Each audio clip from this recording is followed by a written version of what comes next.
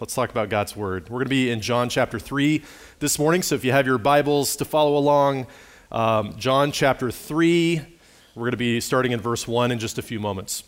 There's a phrase commonly used in Christian circles, more commonly used in a previous generation perhaps, but it's the phrase born again. I'm a born again Christian is a phrase that Jimmy Carter used to describe himself as when he was heading up for his presidential run back in the 1970s. And it was headline news. It was it was a big thing. Jimmy Carter is a born again Christian. Like, how does everybody feel about that? And the reason why that was even controversial or even noteworthy is because that phrase was something that largely the hippie culture had taken upon themselves during the Jesus People movement in the late 60s into the 1970s. There were all these people that were seeking for fulfillment, peace, hope, joy in this counterculture movement and realized that that's not where it was to be found. And a lot of these people in droves were coming to Christ they were called the Jesus People. It was this great move of God in the 1960s and the 70s. And a phrase that they grabbed onto was this phrase, born again. I'm a born again Christian. And Jimmy Carter described himself that way, and people, when they heard that phrase, would maybe think of the hippies, or maybe they'd think of someone who was just really enthusiastic about their faith. You're a Christian, not a cultural Christian, but a born-again Christian, someone that really takes this seriously. And then Chuck Colson, back in the Watergate break-in, I think it's when there's a scandal that lends itself to now every scandal from now on has the word gate in it, it's pretty important, right? We hear they throw the word gate on everything now if there's something that happens. But it all started with Watergate, right? There's a break-in that happened and surveillance that was being done on the opposite political party. And in the events that led to the resignation of Richard Nixon, sorry for the history lesson here, but to the events that led to the resignation of Richard Nixon, Chuck Colson they called him Nixon's hatchet man. He was the guy that would just do the dirty work for Richard Nixon. And he was someone who was very morally ambiguous, right? He was morally challenged, we'll say it that way. He was just the guy who got in the mix and did lots of stuff, illegal, shady things that ended up putting him in prison. So Chuck Colson ended up in prison back in the 1970s, and while he was in prison, he met Jesus. And he started a ministry years later, called Prison Fellowship, but he served his time in prison, and he wrote a book about the transformation that God had done in his life, and the book's title was Born Again. And they ended up making his story into a film in the 1970s. 1978, a film came out with the same title, Born Again. But it's this phrase that was definitely in the culture, and certainly in the Christian culture, back during this time period. And now the phrase born again has sort of left that. It's certainly a part of the Christian culture, but now it's just culturally a phrase that people use. It's the name of TV episodes. It's the name of comic books. Apparently there's a new Daredevil series coming out called Daredevil Born Again. It's the title of a lot of albums, by the way, lots of albums. And Rihanna most recently had a song called Born Again that came out on the Wakanda Forever soundtrack. So this is just a phrase that people use in our culture. But it's deeply meaningful to us as followers of Christ because it traces its roots to John chapter 3, a conversation that Jesus has with a man named Nicodemus. Nicodemus, we'll talk more about him in a few moments after we read this story, but this is part of our series, Meeting Jesus, where we're talking about encounters that Jesus has with people. He meets someone, he has a conversation with them, there's a healing, a miracle, there's all these different meetings that Jesus has with lots of different kinds of people. And we're looking at the life of Christ leading up to Easter through these various meetings that Jesus had with people during his ministry. So with that, we're going to look at the meeting between Jesus and Nicodemus, and we'll see the origin of this phrase, born again. Starting in verse 1. Now there was a man of the Pharisees named Nicodemus, a ruler of the Jews. This man came to Jesus by night and said to him, Rabbi, we know that you are a teacher come from God, for no one can do these signs that you do unless God is with him. Jesus answered him, Truly, truly, I say to you, unless one is born again, he cannot see the kingdom of God. Nicodemus said to him, How can a man be born when he is old? Can he enter a second time into his mother's womb and be born?" Jesus answered, "Truly, truly, I say to you, unless one is born of water and the Spirit, he cannot enter the kingdom of God. That which is born of the flesh is flesh, that which is born of the Spirit is spirit. Do not marvel that I said to you, you must be born again.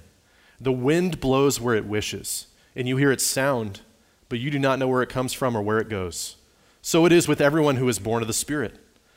Nicodemus said to him, "How can these things be?" Jesus answered him, "Are you the teacher of Israel, and yet you do not understand these things? Truly, truly, I say to you, we speak of what we know and bear witness to what we have seen, but you do not receive our testimony. If I had told you earthly things and you do not believe, how can you believe if I tell you heavenly things? No one has ascended into heaven except he who descended from heaven, the Son of Man. And as Moses lifted up the serpent in the wilderness, so must the Son of Man be lifted up, that whoever believes in him may have eternal life." The verse you know. "For God so loved the world that he gave his only Son, that whoever believes in him should not perish, but have eternal life. For God did not send his Son into the world to condemn the world, but in order that the world might be saved through him. Whoever believes in him is not condemned, but whoever does not believe is condemned already because he has not believed in the name of the only Son of God. And this is the judgment. The light has come into the world, and people love the darkness rather than the light, because their works were evil. For everyone who does wicked things hates the light, and does not come to the light, lest his work should be exposed. But whoever does what is true comes to the light, so that it may be clearly seen that his works have been carried out in God." All right, let's talk about what we see there. Nicodemus is a man who is very impressive in Jesus' culture. Nicodemus had all the right credentials. His resume was spotless. He was a member of the Pharisees, this elite group of people that were the guardians of the law, the guardians of the truth in the Jewish culture. He was a ruler of the Jews, and from that we understand that he was a member of the Sanhedrin, the ruling council that led the Israelite people. Even under Roman occupation, they had this level of authority. Later, Jesus says, "You're the teacher of Israel." So it seems that he's got this other role as some kind of head teacher. He's the person that people would go to understand God's law. He has a spotless resume. He's an impressive individual. The average person meeting Nicodemus likely would have been intimidated by him. "That's Nicodemus. Do you know who that is?" Maybe whispering as he goes by. And he comes to Jesus and he speaks to Jesus in a respectful way that is to be admired. He said, "Jesus, we know." He calls him Rabbi. "You're a teacher." He says, "We know that you're a teacher come from God, for no one can do these signs that you do unless God is with him." And then if there was a record scratch here, this would be the moment, right? This impressive individual comes to Jesus by night. He begins this conversation. "We know you are from God. There's something unique about you." Nicodemus is on the right track. "You are a teacher come from God. No one can do the signs that you do, these miracles, if God was not with them or if they were not from God." And Jesus doesn't say thank you. He's not like, "I appreciate that kind words." He goes right into the heart of the issue with Nicodemus. He says, "Truly, truly, I say to you, unless one is born again, he cannot see the kingdom of God." Nicodemus, it's great to meet you. None of that, right? It's this. Maybe there was a conversation like that before what we have recorded for us in Scripture. But Jesus was not intimidated in the slightest by Nicodemus. He wasn't flattered by his kind words about him. I think Jesus was self-sufficient and secure in who he was, and he goes right to the heart of what Nicodemus needs to hear. The kingdom of God, what I'm bringing into this world, Jesus says, is only entered by those who are born again. If the topic of conversation here, according to Jesus, is the kingdom of God, if Nicodemus, what he might have been thinking when it comes to the kingdom of God, which is something he was expecting, the Messiah is going to come. The Messiah is going to set up this kingdom of God where things will be done, righteousness will rule and reign, justice will prevail, wickedness will be judged, and things will be good, this kingdom of God. Like he had this belief in this concept of the kingdom of God, but his belief likely had him thinking that when the kingdom of God comes, people like Nicodemus are perfectly situated to enjoy this new life in the kingdom of God. He came from the right family, He's the right nation. He had the spotless resume, right credentials. He's a Pharisee. He's a ruler of the Jews. He's the teacher of Israel. He's perfectly situated to enjoy this new kingdom of God. But Jesus says to him, everyone who enters the kingdom of God only gets in because they have been born again. And this phrase, born again, can be translated born again, or it can be translated born from above. And you might have it in your translation, it might say born from above. It's the same concept here. But Jesus is saying here, everyone who comes into the kingdom only comes in because they are made new. They have been born from above. They have been given something that they did not have before, and they've been given a fresh start from God. Nicodemus comes to Jesus by night, and the commentators that I was researching in preparation for this message are sort of divided about what this means, that he came by night. Was he just there because that's when you have those kind of conversations? It's the cool of the day or the cool of the night, and you can sit out and have a long talk into the evening and talk about philosophical things. The day's work is done. Or more likely, I think, he came because he had a lot to lose. Nicodemus is someone who is well respected and he had a reputation. People would have recognized him. And if he's going to come to Jesus to seek out and to hear from Jesus directly, hey, we're vetting you, Jesus. The word is out about you. We need to hear from you about what you're all about. We're impressed by you, but we're not sure we're convinced. He comes at night, probably to not ruin his reputation. I don't tend to title my sermons, but if you wanted to give this one a title, Nick at Night might be a good one.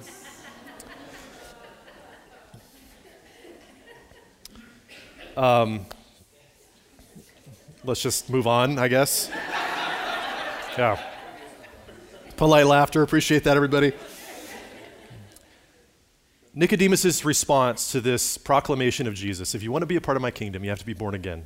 The only way in is to be born again, is sort of comical. Right? His response is like, how are you? Let's read it again. Verse 4. Nicodemus said to him, how can a man be born when he is old? Can he enter a second time into his mother's womb and be born?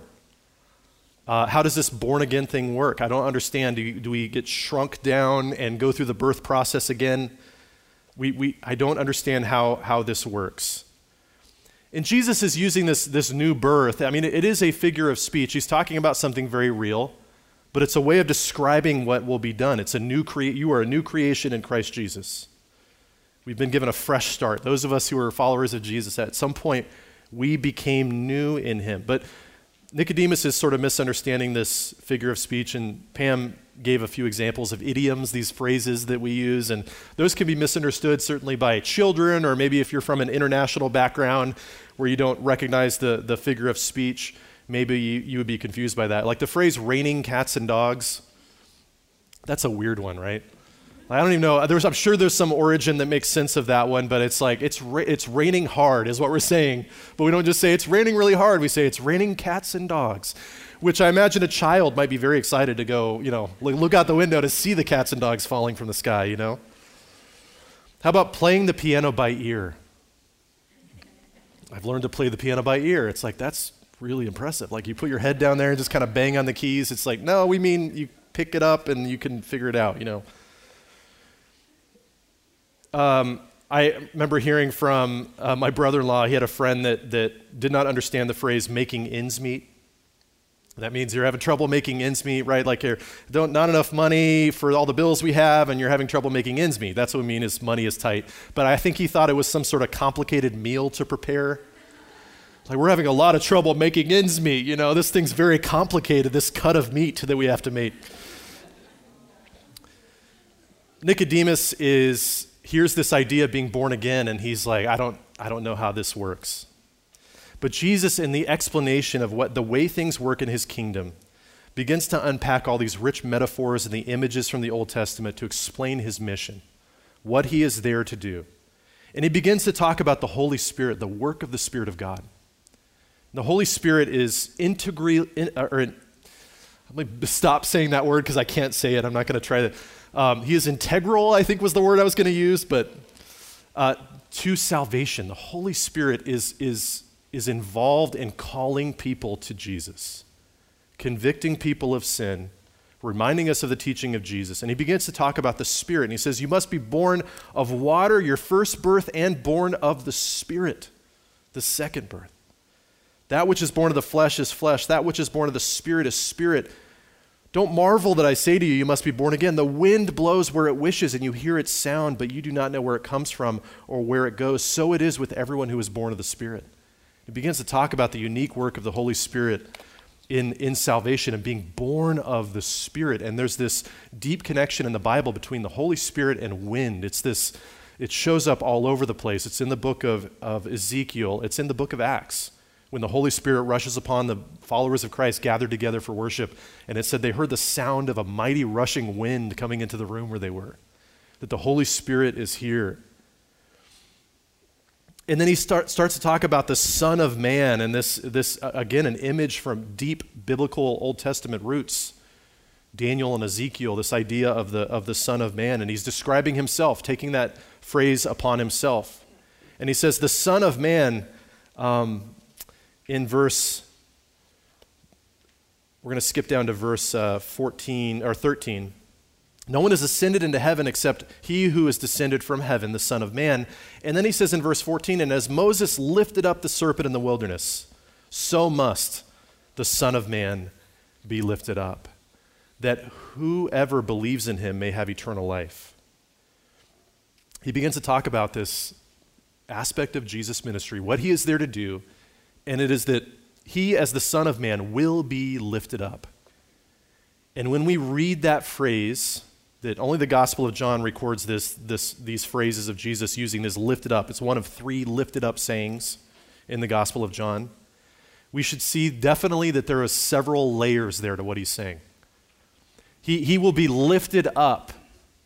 And at one level, this is Jesus will be magnified. People will see him. He will be lifted up, raised up in people's minds, and focusing on him in that way. There's this kind of idea. Jesus will be magnified. We'll see after his death on the cross that he'll be raised from the dead. He'll be lifted up. And then literally the disciples gathered to see Jesus ascend into heaven. He was lifted up in that way, but certainly here, Jesus is talking about how he will be lifted up on a cross. That Jesus would be lifted up like the serpent in the wilderness, and we'll talk about that story again, or talk about that story more in just a moment. And we know that Jesus, this phrase lifted up, speaks of the cross, because after Jesus' entry into Jerusalem in John chapter 12, verses 32 to 33, he says this, and when I am lifted up from the earth, and when I am lifted up from the earth, will draw all people to myself. He said this to show by what kind of death he was going to die. That Jesus would later use this phrase to talk about his death on the cross, that he would be lifted up, literally raised up off the earth on a cross. And that when he does that, he would draw people to himself. This reference to Nicodemus is referencing a strange story in the book of Numbers. Numbers chapter 21, verses 4 through 9. I'm going to read this story. This is during the Israelites' wilderness wanderings.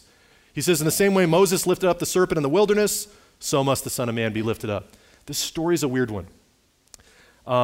They are judged, the nation of Israel are out in the wilderness, and they are complaining and grumbling against God and his provision. And in Numbers 21, 4 through 9, it says that from Mount Hor they set out by the way to the Red Sea to go around the land of Edom, and the people became impatient on the way. And the people spoke against God and against Moses. Why have you brought us up out of Egypt to die in the wilderness? For there is no food and no water, and we loathe this worthless food, the manna that God had graciously provided them. Then the Lord sent fiery serpents among the people, and they bit the people so that many people of Israel died. And the people came to Moses and said, we have sinned, for we have spoken against the Lord and against you. Pray to the Lord that he take away the serpents from us. So Moses prayed for the people, and the Lord said to Moses, make a fiery serpent and set it on a pole, and everyone who is bitten, when he sees it, shall live. So Moses made a bronze serpent and set it on a pole, and if a serpent bit anyone, he would look at the bronze serpent and live. Jesus says, like this story, I will be lifted up, and everyone who looks to me, they will live. Right? The children of Israel are facing death because of their disobedience. They are facing judgment of God because they have sinned. They've turned away from serving the true God and loving him with all their heart, soul, mind, and strength. And because of that, they're being judged. And they're dropping, like these fiery serpents that are being sent out. They're taking people out left and right. we have sinned, please save us, what can we do now? Like, please help us out. And what they have to do, not because because they don't have a lot of other options, right? If he says, build this thing, put a fiery serpent, the same thing that is killing people, I want you to put it on this pole and raise it up, and then all people have to do is look to it, right? If the people had to walk to it and touch it, they would be out of luck, right? They couldn't do anything. They were laying there in pain. All they had to do was look. And if they looked to it, they would find life. And Jesus says in a similar way, I'm here to bring life to people who look to me. I'm here to give them something that they don't have, cannot possibly have on their own.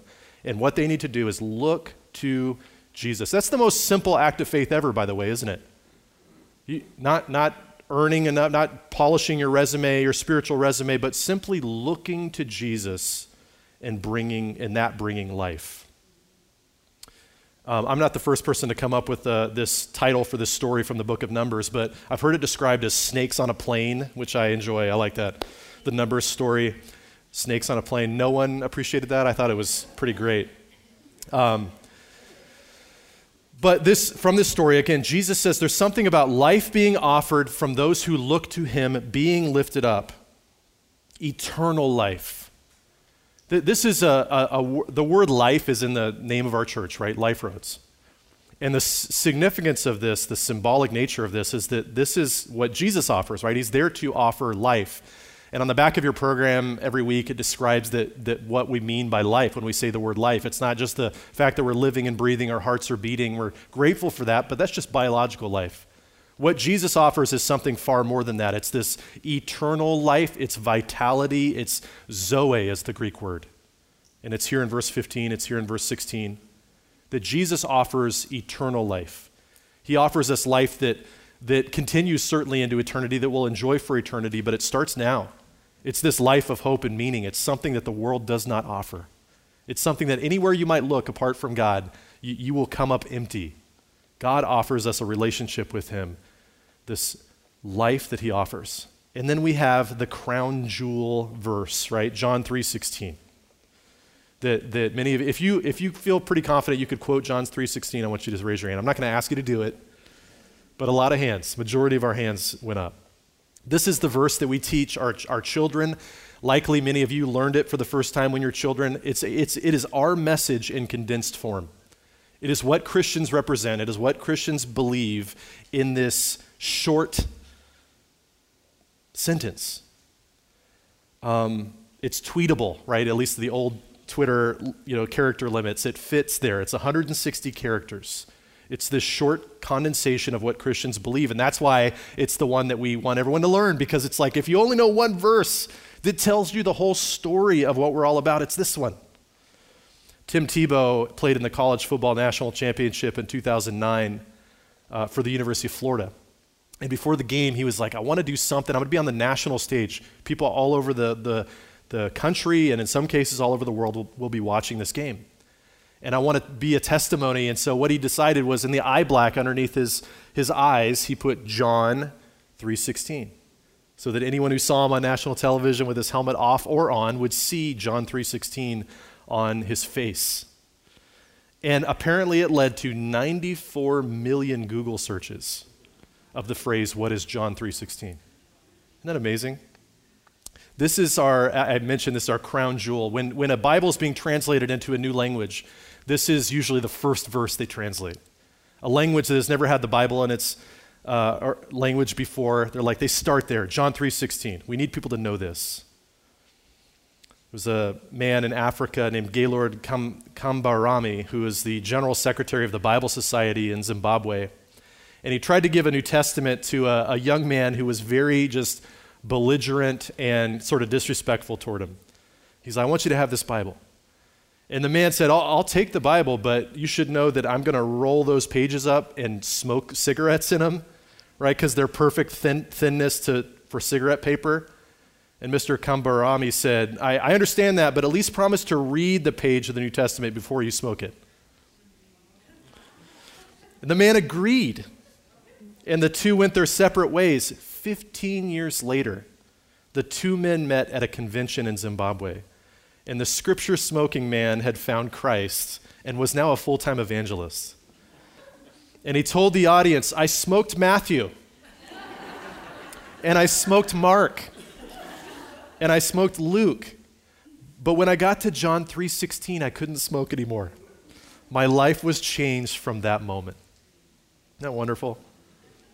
John 3:16 gives us a picture of what's going on with the world. Jesus says that the reason why he is there is that so that people will not perish. That is the destiny and the destination of people apart from Jesus, is perishing. He says, God so loved the world that he gave his only son, that whoever believes in him should not perish, but have eternal life. What's wrong with the world? People are perishing. People are just feeling all the effects of the brokenness of sin, the brokenness of this world. They are far from God and perishing. But God is a God of love who made a way to save the world, and that's through Jesus. So look to Jesus.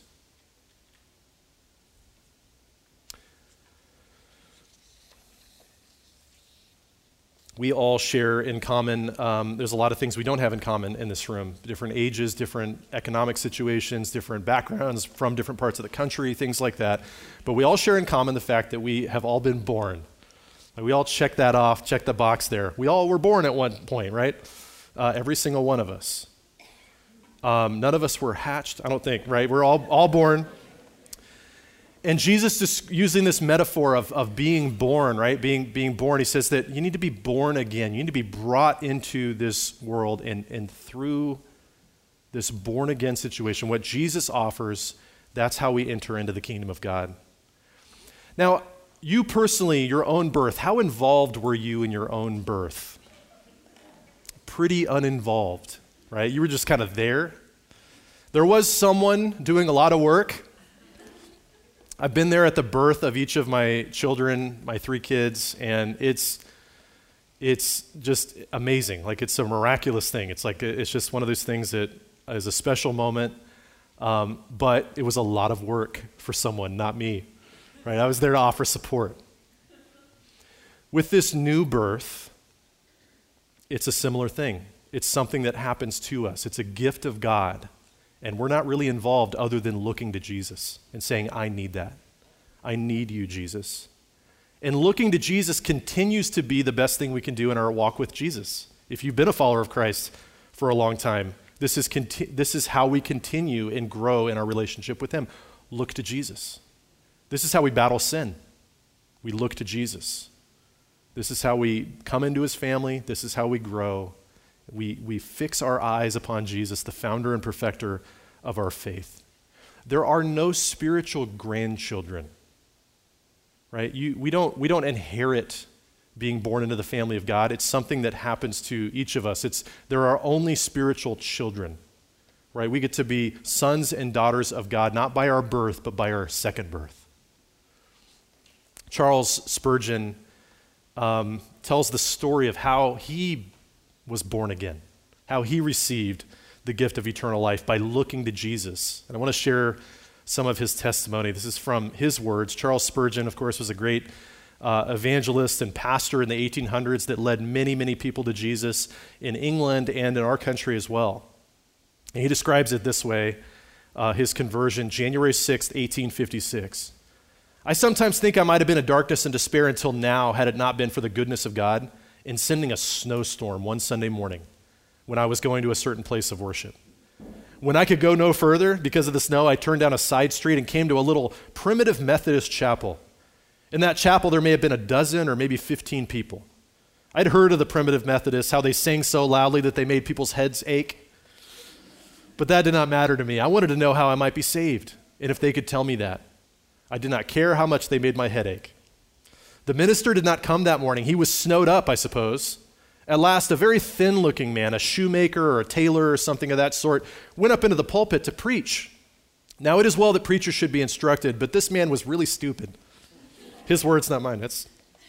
He was obliged to stick to his text for the simple reason that he had little else to say. The text was, "Look unto me and be ye saved, all the ends of the earth," from Isaiah 45:22. He did not even pronounce the words rightly, but that did not matter. There was, I thought, a glimpse of hope for me in that text. The preacher began thus, "My dear friends, this is a very simple text indeed. It says, look. Now, looking don't take a deal of pains. It ain't lifting your foot or your finger. It's just look. Well, a man doesn't need to go to college to learn to look. You may be the biggest fool, and yet you can look. A man needn't be worth 1,000 a year to be able to look. Anyone can look. Even a child can look. But then the text says, look unto me. He said in his Essex accent, he says, many on ye are looking to yourselves, but it is no use looking there. You'll never find any comfort in yourselves. Some look to God the Father. No, look to him by and by. Jesus Christ says, look unto me. Some say we must wait for the Spirit's working. You have no business with that just now. Look to Christ. The text says, look unto me. Then the good man followed up his text in this way. Look unto me. I'm sweating great drops of blood. Look unto me. I am hanging on the cross. Look unto me. I am dead and buried. Look unto me. I rise again. Look unto me. I ascend to heaven. Look unto me. I am sitting at the Father's right hand. O poor sinner, look unto me. Look unto me. When he had gone to about that length and managed to spin out 10 minutes or so, he was at the end of his tether, Spurgeon says. And then he looked at me under the gallery, and with so few present, he knew me to be a stranger, but just fixing his eyes on me as if he knew my heart, he said, young man, you look miserable. Well, I did, but I had not been accustomed to have remarks made from the pulpit on my personal appearance before. However, it was a good blow, and it struck right home. He continued, and you always will be miserable in life and miserable in death if you don't obey my text. But if you obey now, this moment, you will be saved. Then lifting up his hands, he shouted as only a primitive Methodist could do, young man, look to Jesus Christ. Look, look, look. You have nothing to do but look and live. I saw at once the way of salvation. I know not what else he said. I did not take much notice of it. I was so possessed with that one thought. Like as when the brazen serpent was lifted up, the people only looked and were healed. And so it was with me. I'd been waiting to do 50 things, but when I heard that word look, what a charming word it seemed to me. Oh, I looked until I could almost have looked my eyes away, and then, there and then, the cloud was gone. The darkness had rolled away. In that moment, I saw the sun, and I could have risen that instant and sung with the most enthusiastic of them of the precious blood of Christ and the simple faith which looks alone to him. Oh, that somebody had told me this before. Trust Christ, and you shall be saved. And then he goes on to describe how looking to Jesus helps us battle our sin, helps us battle temptation. He says, when I was anxious about the possibility of a just God pardoning me, I understood and saw by faith that he who is the Son of God became man, and in his own blessed person bore my sin in his own body on the tree. I saw that the chastisement of my peace was laid on him, and that with his stripes I was healed. It was because the Son of God, supremely glorious in his matchless person, undertook to vindicate the law by bearing the sentence due to me, that therefore God was able to pass by my sin. My sole hope for heaven lies in the full atonement made on Calvary's cross for the ungodly. On that I firmly rely. I have not the shadow of a hope anywhere else.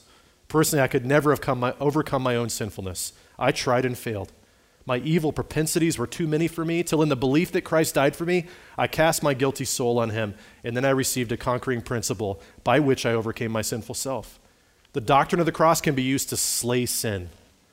Even as the old warriors used their huge two-handed swords and mowed down their foes at every stroke, there was nothing like faith in the sinner's friend.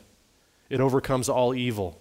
If Christ has died for me, ungodly as I am, without strength as I am, then I cannot live in sin any longer, but must arouse myself to love and serve him who hath redeemed me. I cannot trifle with the evil which slew my best friend. I must be holy for his sake. How can I live in sin when he has died to save me from it? My friends, we need to look to Jesus. And our people around us that are perishing, we need to invite them to look to Jesus. And then we look to Jesus to grow in our relationship with him and receive what only he offers us. Look to Jesus and live. The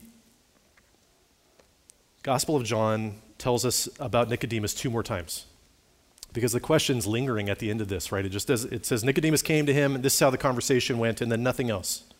What did Nicodemus, this very religious person, probably a very moral person, well-respected person, what did he do with this information from Jesus that he was given? Did he believe? We hear from Nicodemus 2 more times in the Gospel of John. One is in John 7:50, where he's defending Jesus publicly. He's with the Sanhedrin and he's talking about Jesus, and he said, well, shouldn't we hear from him first before we decide we should pass judgment on him? And they sort of condemn him, they dismiss him. And then in John 19, after the death of Jesus on the cross, the Gospel of John tells us this about Nicodemus. John 19, 38 through 40. After these things, Joseph of Arimathea, who was a disciple of Jesus, but secretly for fear of the Jews, asked Pilate that he might take away the body of Jesus. And Pilate gave him permission. So he came and took away his body. Nicodemus also, who earlier had come to Jesus by night, came bringing a mixture of myrrh and aloes, about 75 pounds in weight. So they took the body of Jesus and bound it in linen cloths with the spices, as is the burial customs of the Jews.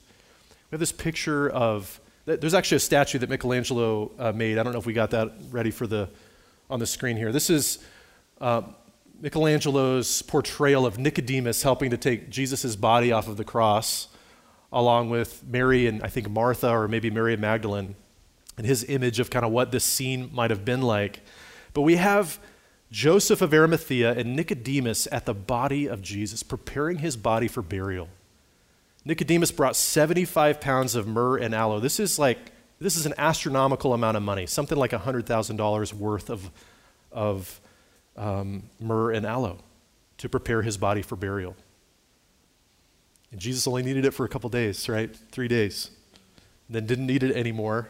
And maybe if Nicodemus would have known that, maybe he would have saved a little bit of money. But I think the picture of Jesus rising from the dead in the tomb and the smell that he smells is what this extravagant gift is that Nicodemus has brought to him. And I believe Nicodemus came around. I think Nicodemus was one of his followers. Church history tells us that he did look to Jesus and find life.